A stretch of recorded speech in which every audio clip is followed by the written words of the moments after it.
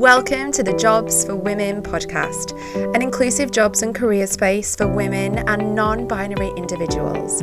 My name is Zoe Jones. I am your host. I'm a careers coach, life coach, marketer and yoga teacher, and I have worked for some of the biggest corporations in the world. But right now I'm committed to breaking down barriers to change the narrative surrounding gender equality and diversity at work. So whether you're a HR leader or a job seeker looking to dive into a male-dominated industry, this podcast is for you. Each week we'll have real, open and honest conversations about diversity at work, discrimination at work, the gender pay gap and everything in between. I'll raise topical debates about women at work, I'll speak to industry leaders, and I can't wait to offer some career-related meditation and manifestation extra special podcasts, so watch out for those. I am so happy to have you here. Grab yourself a hot drink and settle down for the Jobs for Women podcast. Welcome to another episode of the Jobs for Women podcast. I am delighted to introduce a very special guest to the podcast today. This is Beth. So Beth and I worked together a number of years ago, so it was kind of a no-brainer to bring her on the podcast. So a little bit about Beth.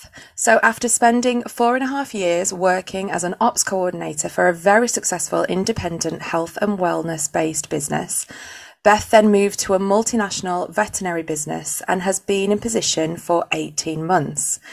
And in Beth's own words, she has seen her fair share of female injustice in the workplace in positions you would least expect it. But Beth's also here today to talk about mental health and how she has managed her mental well-being over her personal and professional life. So welcome to the podcast, Beth. Hello, it's so nice to speak to you and to be asked, first of all, and to be part of it. So thank you. Oh, you're very welcome. So as I mentioned, we worked together. It felt like years, but it was literally a couple of years ago. But we worked every day together and it was always a pleasure. But I know that we're not going to get into the nitty gritty and we're not going to talk about details. But the role had its challenges, didn't it? For you. It certainly did. I learned a lot through that role. I learned a lot about who I am as a person, what I want from my work, what I don't want from my work, and the same in terms of colleagues, what I want from my colleagues and what I need in terms of support and what I don't. Wow, that's so interesting. It's definitely a big learning curve for me. And everything is, isn't it? Everything that we do in life is a learning opportunity. Yeah, 100%. So you mentioned in your bio that you've seen your fair share of female injustice. And what really jumped out at me was that you said it was in positions where you'd least expect it. Can you tell me a little bit more about that? Yeah, so when I joined my previous role, I started out just as a weekend receptionist, answering the phone, replying to emails while the rest of the core team was off. And over my time there, I grew and ended up being the operations coordinator. And it was a very small business, female run, female led. And over my time there, I did see a few changes within the team, including the introduction of a man who was absolutely lovely and a very good friend of mine. And when he left, I was very aware of what he was doing and his salary. And then I was promoted into his role, but also doing the rest of what I'd been doing previously. So that included the operations coordinator role, but I also did a lot of the marketing, a lot of the social media, a lot of video editing, all of these things that this person wasn't doing, but for a salary of about £10,000 less. Wow. Which is a hell of a lot of money. And I approached it with the director, who was a woman and who appeared to be very female focused, supportive of women, supporting women growing within business, and was told that it was because he had more experience than me, which didn't make sense because I had been part of the business for 18 months before he joined. I was doing more work than him. Yes, he was more experienced in life and in his previous roles, but that wasn't work that was carried over. His role was very different, so it wasn't experience that was necessarily relevant. So that Wow. pay gap seemed very questionable. Yeah, and what's interesting there is that you brought it to the table with the director, didn't you? Yeah, You weren't, because from a lot of the research that I've been doing recently, it tends to be that women aren't as forthcoming with either asking for pay salaries, negotiating at the point of getting a job. But the very fact that you raised it with the director, and then what happened? well, that's when I was told there was nothing that could be done. It was because he had more experience than me, and that was that. Wow, how did that make you feel? It made me feel like I'd been working for this company for a number of years by this point, and I'd been very much shut down for verbalizing my concerns, really, because I also felt like I'm never going to get there. If someone can come in with a few years more experience than me, who is a man, and earn that much more than me, even though I'm doing much bigger of a role, what can I possibly do to get to that level? Yeah. It's just inequality in a nutshell, isn't it? There and then, because Yeah, you knew what salary he was on, and we all know that it's hard to get those increments in salary and raises and all of the extras. So £10,000, you'd probably have to work there till retirement to move up, yeah, especially because it was a small independent. That's really interesting, and I think what I also picked up on there was that the business was female run, female yeah. empowerment. And then when it came to it, there was none, No, clearly. there wasn't. And it was sort Wow. of very difficult to accept because this was a person who has a very well-known sort of persona within the industry. And I'd sort of looked up to this person, Hmm. and it was disappointing more than anything because you're not practicing what you preach, and that's what your whole business is about. Yeah. So how long did you stay in position from that, from moving up to ops manager, from that promotion without the salary increase? Yeah, I stayed for a number of years, partly because I loved what I was doing and I loved my colleagues and I wanted to learn. So I stayed, and I stayed through lockdown, which was very difficult, as you can imagine. Hmm. But it was made more difficult by the fact that of the team, I mean, there were only four of us. Everyone else was furloughed. So I took on everyone else's job without much choice, really, without the support. And when I asked for the support, it just wasn't there. Wow. So, and then was that the point where you left that position? Yeah. Okay. And I know that we've mentioned and we've already talked about mental health. I know that you are an advocate for speaking out about it, which is incredible. And I know that you're happy to talk about it today. Oh, 100%. How did that role affect your mental well-being? Well, I didn't have any mental well-being. I put my everything into that job and didn't look after myself. Hmm. So it hugely affected it. And in my leaving, I was signed off sick because the doing everyone else's job remotely became so much, and I was working so many hours, and I had flagged it numerous times, but it was more, well, everyone else is furloughed, so you'll just have to crack on with it. Um, didn't really, again, it was very disappointing because the supporting women that was the whole ethos of the business wasn't there. So I was signed off sick and I was asked to come to a meeting just before I was due to come back because I was still being sent work while I was signed off. I was having weekly phone calls asking when I was coming back.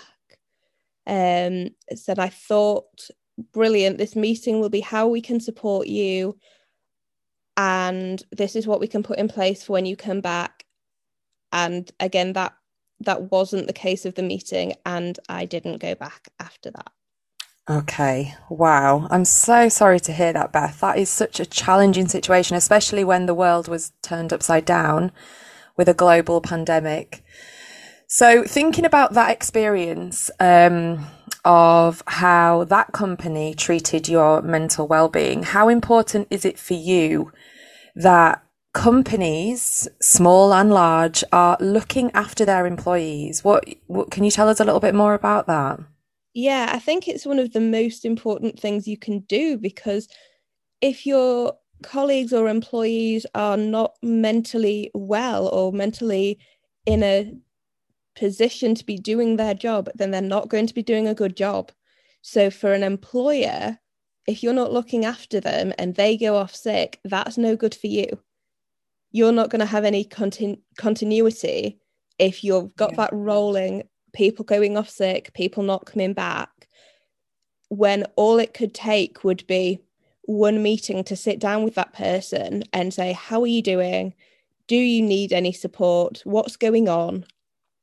And I feel like a lot of mistakes that are made by people in a position that they then get pulled up on for the mistake rather than it being, are you doing okay? It's not like you to make this sort of mistake.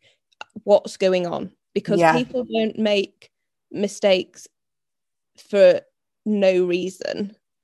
There's either they're distracted or they're not, their focus isn't where it should be, or I feel like everyone goes to work to do a good job. You don't go to work to make mistakes. Yeah.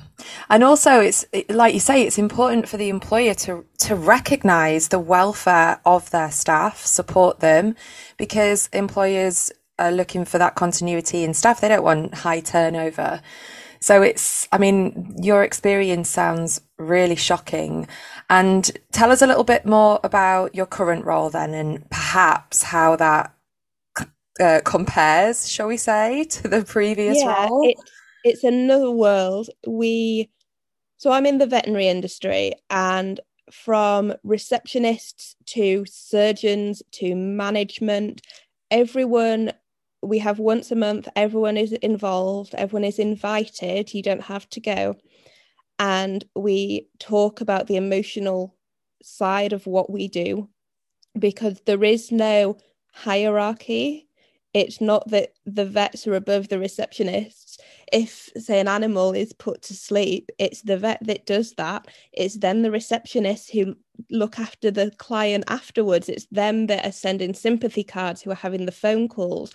So everyone gets affected by it. And the fact that everyone is invited to share their stories once a month, and it's not a problem solving, what could we have done differently, how could we have improved this, it's just to get it out of your head and to have that opportunity. That is And incredible. monthly one-to-ones with our manager. How are you? How are you doing? Is there anything you need support from? Is there anything I can do to make your job any easier? It's a completely different world, and I found that really hard to go from such a lack of support where I'd sort of been made to feel like I didn't deserve that level of support, to have it all thrown at me. It was really difficult because I was like, I'm not used to a company supporting me like this. Are they trying to catch me out on something? That But is just so interesting, Beth. yeah, That it's almost like you'd closed off. You just Yeah. sort of Oh, shut 100%. down. I was at a point I was scared to say that I was struggling because there wasn't anything that was going to be done about it. And I was also going to be made to feel like I was a failure for not being able to cope with things that were being thrown at me, which obviously didn't make my mental health any better. So how long did it take you to adjust? So you went into this new role, monthly sort of chatting meetings where you can all offload a little bit and share your experiences, and then you've got the one-to-one. How long did it take you to think, hey, this is good. This is good for me? A while. I want to say about 6 to 8 months Wow. Okay. because I I love what I do and I'm in the same position I was at my last job in that I'm really interested in what I do. I look forward to going to work. It's a very rewarding role, and I don't want to put myself in a position where someone thinks, oh, well, she can't cope with this. Yeah, absolutely. And I that level of trust within management, and I had to build up that level of trust from a manager from absolutely nothing because I come with no trust. Yeah, and it's a two-way relationship, isn't it? You know, we often, I mean, my experience of sort of moving into new jobs is, or even in the recruitment process, is I always used to think it was always the prospective employee must impress and must do their very best. But I've learned along the way that it's definitely a two-way process. So having worked with you for those years, I know that you are conscientious, hardworking, fun to work with, and you know, your current employer must recognize that and they want to keep you in position. So they're just doing, I mean, let's be honest, they're doing the basics really, aren't they? I think it's Yeah, because you had so little support in your previous role that it almost feels like, wow, my current role are doing over and every above. But really, this is the kind of support every employee should be experiencing. Don't you agree? yeah, oh, 100%.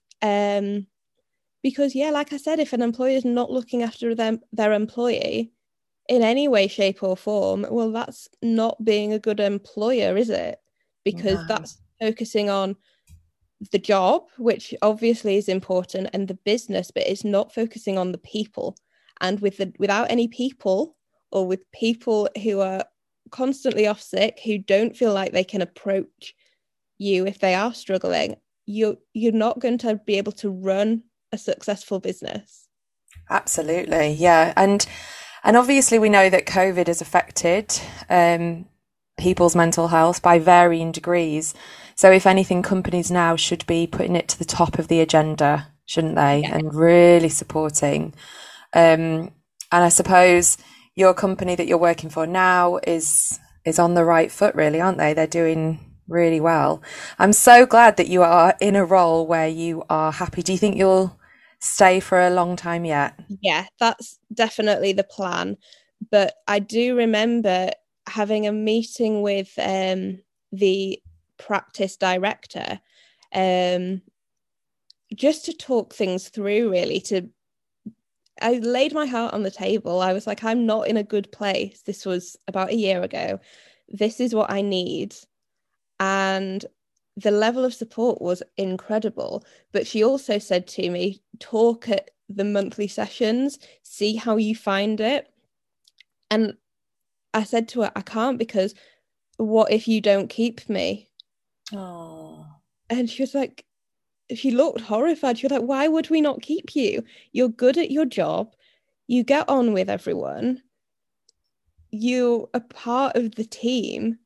Why would anything that you say in a sharing situation that's not actually anything to do with the business as such, anything you say there doesn't affect the business. yeah. She's like, why would that have anything to do with it? And that was really refreshing.